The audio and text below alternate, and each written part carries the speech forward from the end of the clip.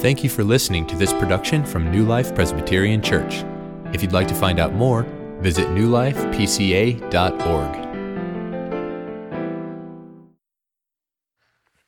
Good morning, everybody. Great to see all of you. I have missed you. Missed talking with you, fellowshipping with you, and worshiping with you. Again, hello to those of you watching by video. We miss you as well, longing for the day when we can be back with you.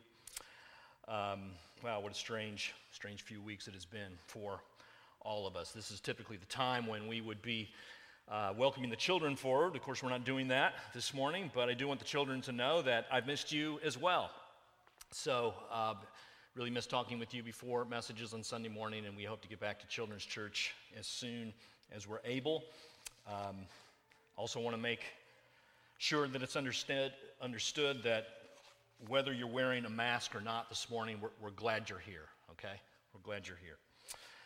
Hopefully the recent video services have been sufficient and you found those helpful and enjoyable. They have required a considerable amount of work, actually, not necessarily from me, but from some individuals that we've been mentioning from Sunday to Sunday, but Andrew Brown, Jen Robbins, Nate Salo, and Dan Perkins in particular have put a lot of work into making sure that those videos get up, even especially Andrew and Nate, because they've had to spend time on Saturday afternoons editing those videos and getting them ready, which has taken a considerable amount of time. So very grateful for them and their work on our behalf. I think probably most of us would agree if we're just totally honest, that it hasn't been so bad to be at home on Sunday mornings and to get to sleep in a little bit and to watch our services by video in your pajamas with a cup of coffee or however you've chosen to do that. And some of you might be saying, why don't we just do it this way every Sunday? This is kind of nice, staying home.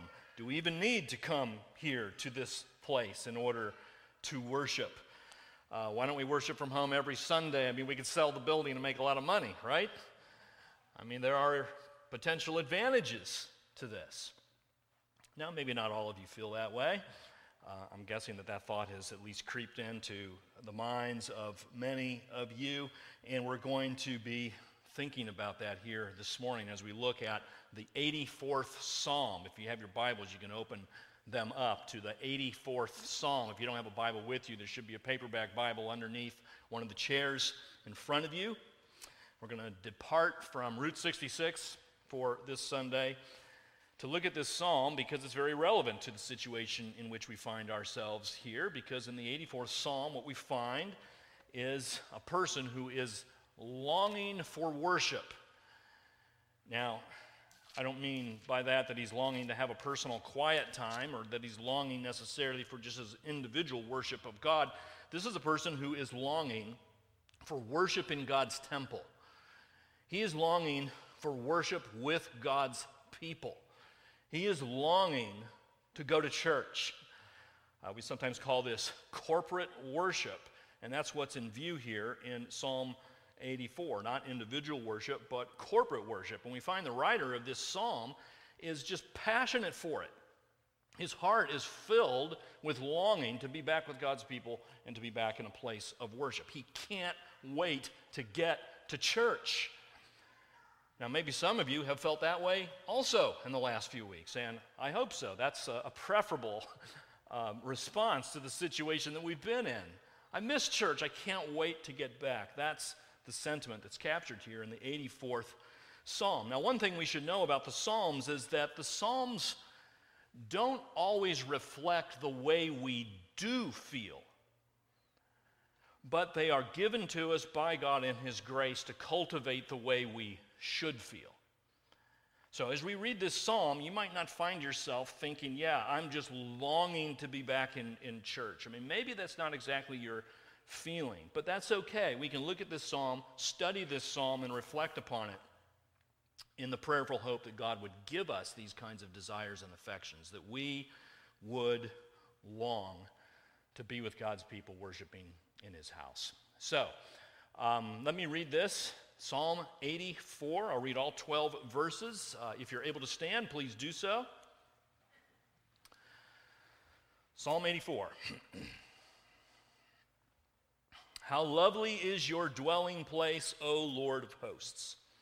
My soul longs, yes, faints for the courts of the Lord. My heart and flesh sing for joy to the living God.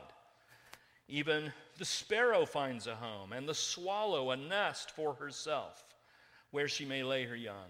At your altars, O Lord of hosts, my King and my God. Blessed are those who dwell in your house, ever singing your praise. Blessed are those whose strength is in you, in whose heart are the highways to Zion. As they go through the valley of Baca, they make it a place of springs. The early rain also covers it with pools. They go from strength to strength. Each one appears before God in Zion. O Lord God of hosts, hear my prayer. Give ear, O God of Jacob. Behold our shield, O God. Look on the face of your anointed. For a day in your courts is better than 1,000 elsewhere. I would rather be a doorkeeper in the house of my God than dwell in the tents of wickedness. For the Lord God is a sun and a shield. The Lord bestows favor and honor. No good thing does he withhold from those who walk uprightly. O Lord of hosts, blessed is the one who trusts in you. Our God, by your Spirit, please open our eyes and hearts to understand and behold wonderful things in your word. In Jesus' name, amen. You can be seated. So the joy of going to church is really what is in mind here. I think that's the main point of this particular psalm. And you'll notice that this word blessed appears 3 times in this psalm, verses 4, 5, and 12. Now, the word blessed is just means happy. Blessed is the one. Happy is the one. And so there are 3 things we can see here in this psalm about the happy person in the Lord. And the first thing we're going to consider is this. Happy is the one, first of all, who travels to the house of the Lord. Happy is the one who travels to the house of the Lord. Now, the temple is in mind here in this psalm. The temple in these times was located in Jerusalem. And so if at that time you happened to live in Jerusalem, it would have been quite easy to get to the temple. It was there in your hometown. It's easy to get there.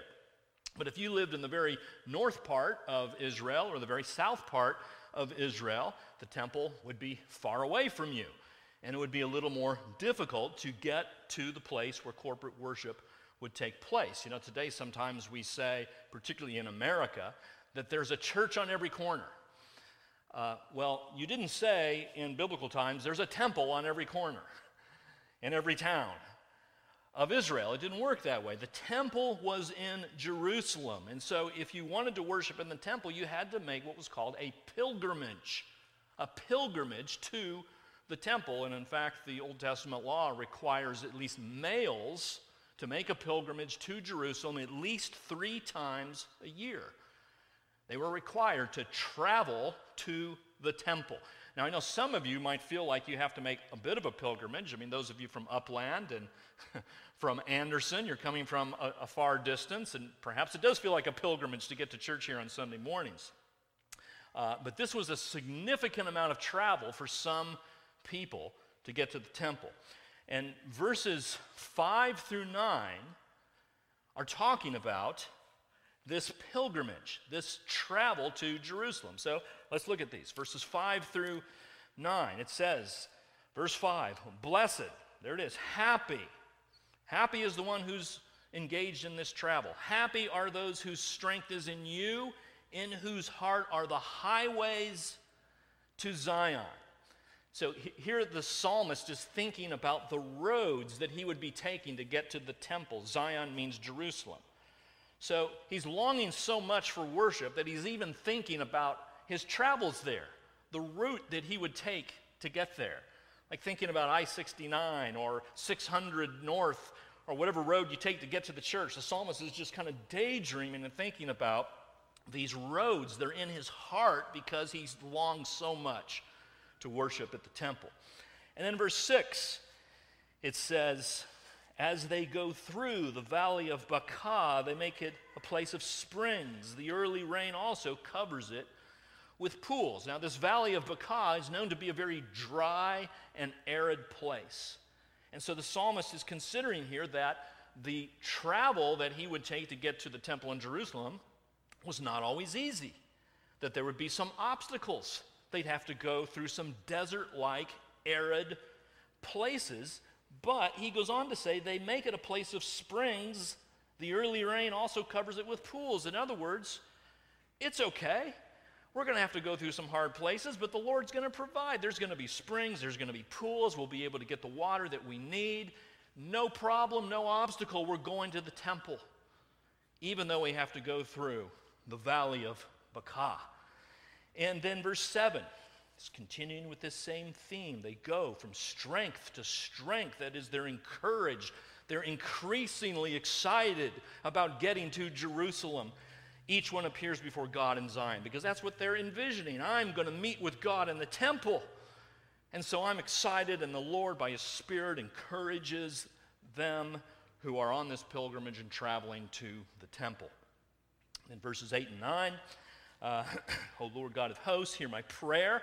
Offering up a prayer during this pilgrimage. And then here in verse 9, he says, behold our shield, O God.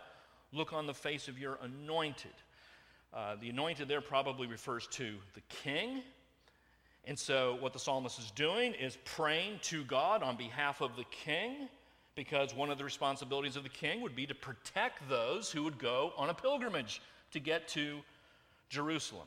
That's why this word shield is mentioned in verse 9. Behold our shield. Lord, bless the king, because the king is making it possible for us. He's protecting. He's a shield for us as we travel these highways to Zion.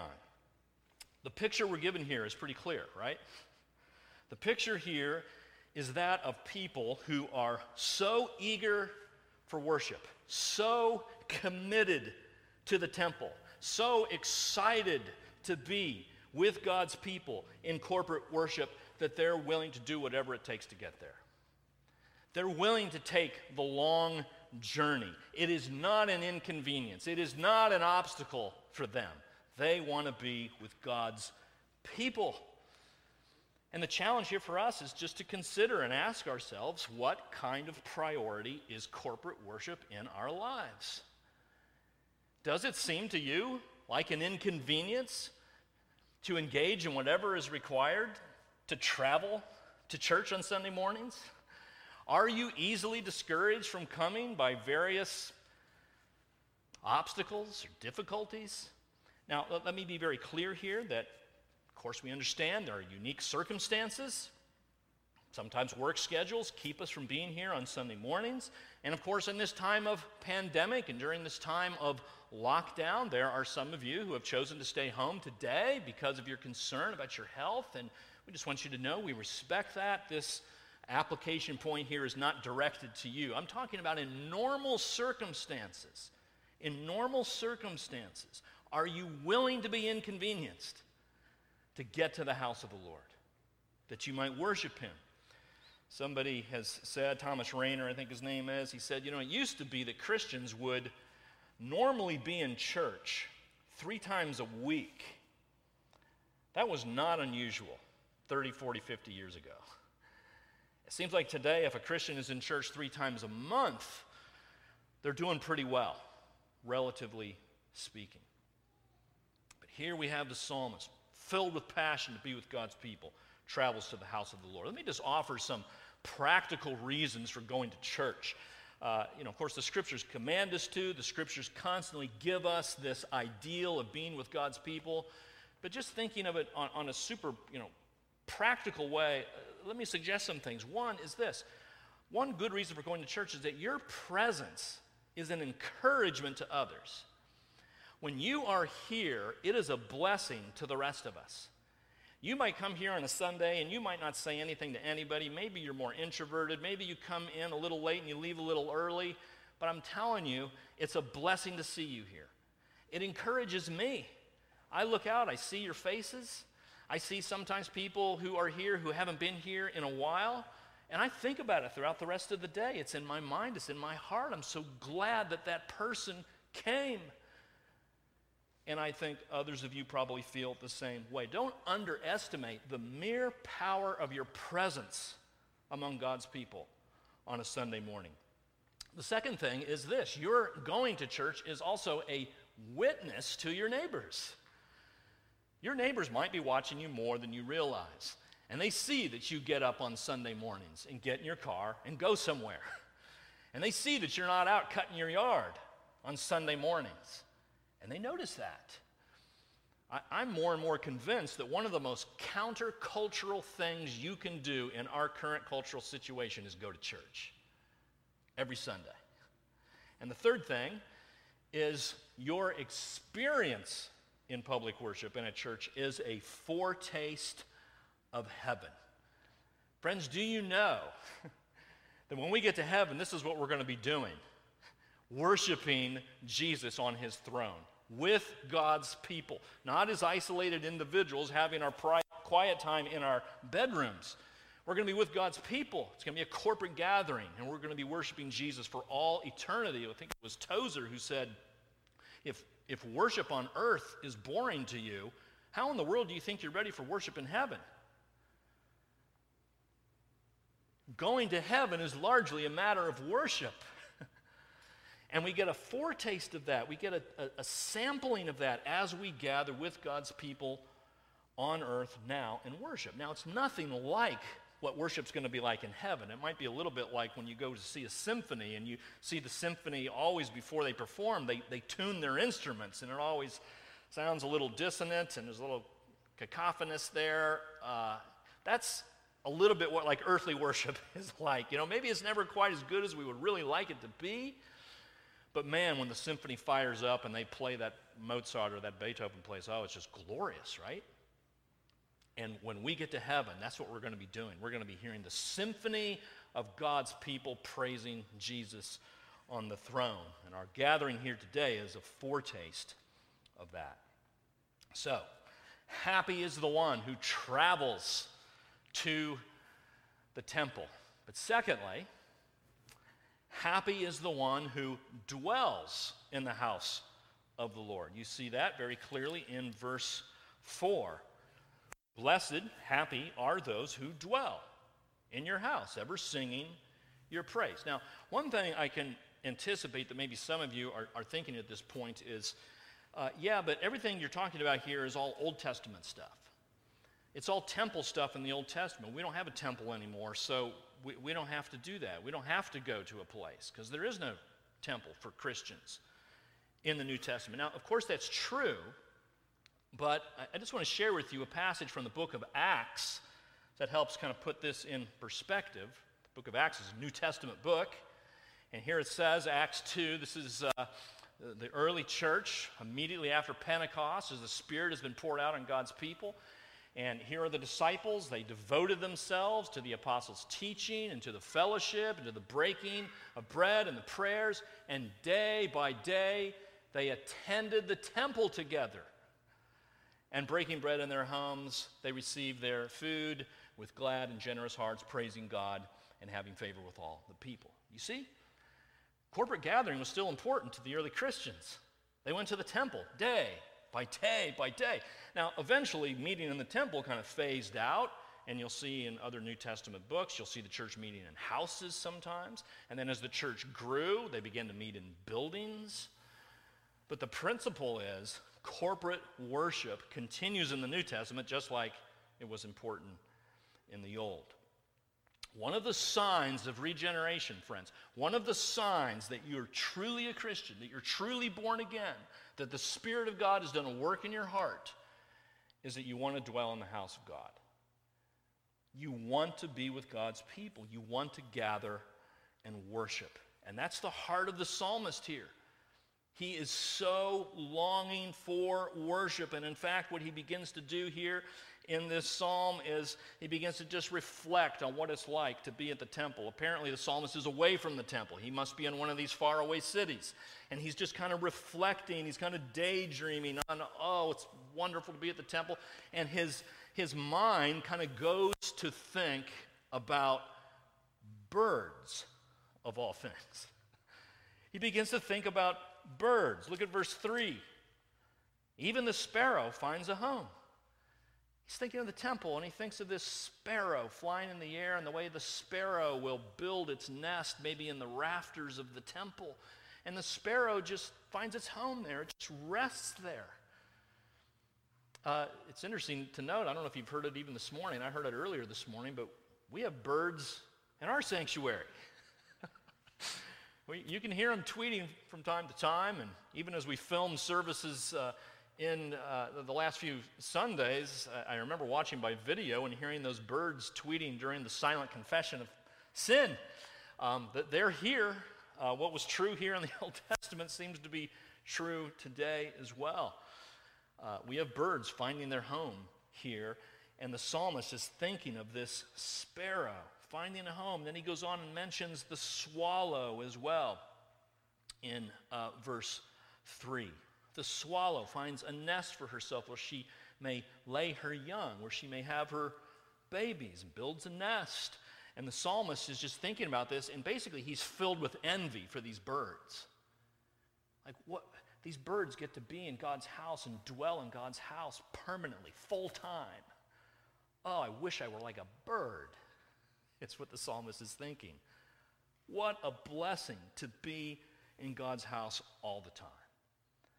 Now, is there any significance to these birds, sparrow and the swallow? Well, you might remember in the book of Matthew that Jesus speaks of the sparrow, and he says, "Are not 2 sparrows sold for a penny?" Right? Are not 2 sparrows sold for a penny? What does that tell you about sparrows? You can get 2 of them for a penny. That means they're worth a half a penny apiece. Sparrows apparently very common, regarded as almost worthless. And then you have the swallow. What do we know about the swallow? Well, apparently the swallow is a bird that's just always flying. It's always in the air. It's always a flutter. It can't stand still. It can't land. It won't be quiet. It's always movement. The sparrow is restless. The swallow is restless. The sparrow is worthless. The swallow is restless. And I wonder if that's the way you feel today. You come and you feel worthless. You're overcome with guilt and shame. You wonder, how could God love a person like me? How could a person like me, with all that I've done, find a place in God's house? Is that you today? You feel worthless. Maybe today you feel restless. You're anxious all the time. Your soul won't settle down. There's no peace in your heart. And you wonder, is there ever a place where I could be at rest? What the psalmist seems to suggest is that the house of God is a place for the worthless and the restless. You can come here and you can know that you are worthy in God's eye because he has sent his son to die for you and to make you worthy. You can come with your restlessness and lay it at the foot of the cross and know that you have a place in this world, that God has a plan for you, that life is significant because you belong to him as his child. That's the idea the psalmist has here. That's the kind of people who find a home in God's church. You know, membership in the church of God, I think, is probably the one institution where the requirement for membership is not anything you do have, but only what you don't have. To be a member, to be part of the community of faith, you have to come and say, "Nothing in my hands I bring. I don't have anything except for my sin to lay down at the cross to receive forgiveness from God through Christ." Jesus said he came not for the healthy, not for the righteous. He came for the sick. He came for sinners. He came for birds like sparrows and swallows who find a home in the house of the Lord. So, happy is the one who travels to God's house. Happy is the one who dwells. But then lastly, we have this. Happy is the one who serves in the house of the Lord. Happy is the one who serves there. So we get to the most famous verse here in this psalm, verse 10. For a day in your courts is better than 1,000 elsewhere. I would rather be a doorkeeper in the house of my God than dwell in the tents of wickedness. So this position of doorkeeper, sometimes called gatekeeper, it is described for us in 1 Chronicles 26. And if you read that passage, you'll notice that some of the doorkeepers or gatekeepers are called the sons of Korah, or Korahites. And if you look at the very beginning of the psalm, that is above verse 1, it says, a psalm of the sons of Korah. So that's very appropriate. 1 Chronicles 26 tells us that the Korahites were gatekeepers. And so it could be that they were even the ones that maybe wrote this psalm. We're not sure who wrote it, but it could be the sons of Korah. But in any case, we have, again, this passion and this longing for the temple that's expressed in two ways here. One, with regard to time, verse 10. A day in your courts is better than 1,000 elsewhere. Just one day in the house of God, serving in the temple, serving in the church, to the psalmist, one day in the house of God is better than 1,000 days in a movie theater, 1,000 days in a 5-star restaurant, 1,000 days in a football stadium, 1,000 days at the shopping mall. Better one day in God's house. So in terms of time, the psalmist longs for just a short time, but also in terms of activity. And here's where we get to the psalmist's act of service. He says, I'd rather serve as a doorkeeper, a gatekeeper. Now, this doorkeeper was generally regarded as one of the lowest tasks to be performed in the temple. It would be maybe a little bit like how some regard janitors today. So he's saying, I'd rather be a janitor in the house of God than dwell with the wicked elsewhere. In other words, I'd rather take out the trash in God's house. I would rather sweep the floor. I would rather clean the toilets in God's house rather than be in the places of wickedness elsewhere. You know, sometimes people talk about the place to be. You know, where is the place to be? The place to be is at the football game Friday night. The place to be is in a big metropolitan, cosmopolitan city like New York City. That's the place to be. What the psalmist is saying is this: the place to be is in God's house. But you want to be in the best place on earth, go to the house of the Lord. So we see this kind of movement here. He travels, he longs for traveling to the temple. He longs to dwell in the temple with God's people. Lastly, he longs to serve and to actually contribute to God's kingdom work in the temple. Martin Luther says this about this verse. He says, just kind of trying to summarize it, let the world have their rich ones, their powerful ones, and their wise ones, and their consolations in this world. Let them trust and glory in their wisdom, their might, their wealth, their possessions. My heart triumphs of the living God. And by traveling, dwelling, serving in the temple, we demonstrate that our hope is in the living God, not in what this world has to offer through its wisdom, might, or wealth. Now, the good news, friends, is that you don't have to travel or make a pilgrimage to Jerusalem in order to be saved. Isn't that good news? We don't have to get on a plane. We don't have to fly to Jerusalem, because relationship with God is not found in going to a particular place, but going to a particular person. And if you look back to John chapter 2, we have this description of Jesus. Jesus speaks of his body as the temple, and he says, I am going to raise up this temple in 3 days. And of course, the Pharisees, they don't understand that, but what Jesus was saying is that in his person, he is now the embodiment of the temple on earth. and that he has come to lay down his life to pay for sins on the cross and then raise it up again in his glorious resurrection, so that now we know that the way to have relationship with God is not going to a place or going in a building, but going to a person, repenting, receiving this Jesus and the forgiveness that he offers on the cross, and giving yourself to him. To be saved, friends, it's not going to a temple, it's going to Jesus. But once we're saved, we go to church. We go to the house of God. We long to dwell in a place like this because we want to give God, Jesus, all the praise, all the thanks, all the honor, all the worship that is appropriate for all that he has done for us. Indeed, it is true, friends, that here among God's people and in his church, that's the place to be. God, we thank you for this psalm. We pray, O Lord, that by your Spirit you would use it to cultivate our hearts, to develop in us new affections for you and to worship you and to be with your people. Please do that, we pray. In Jesus' name, amen.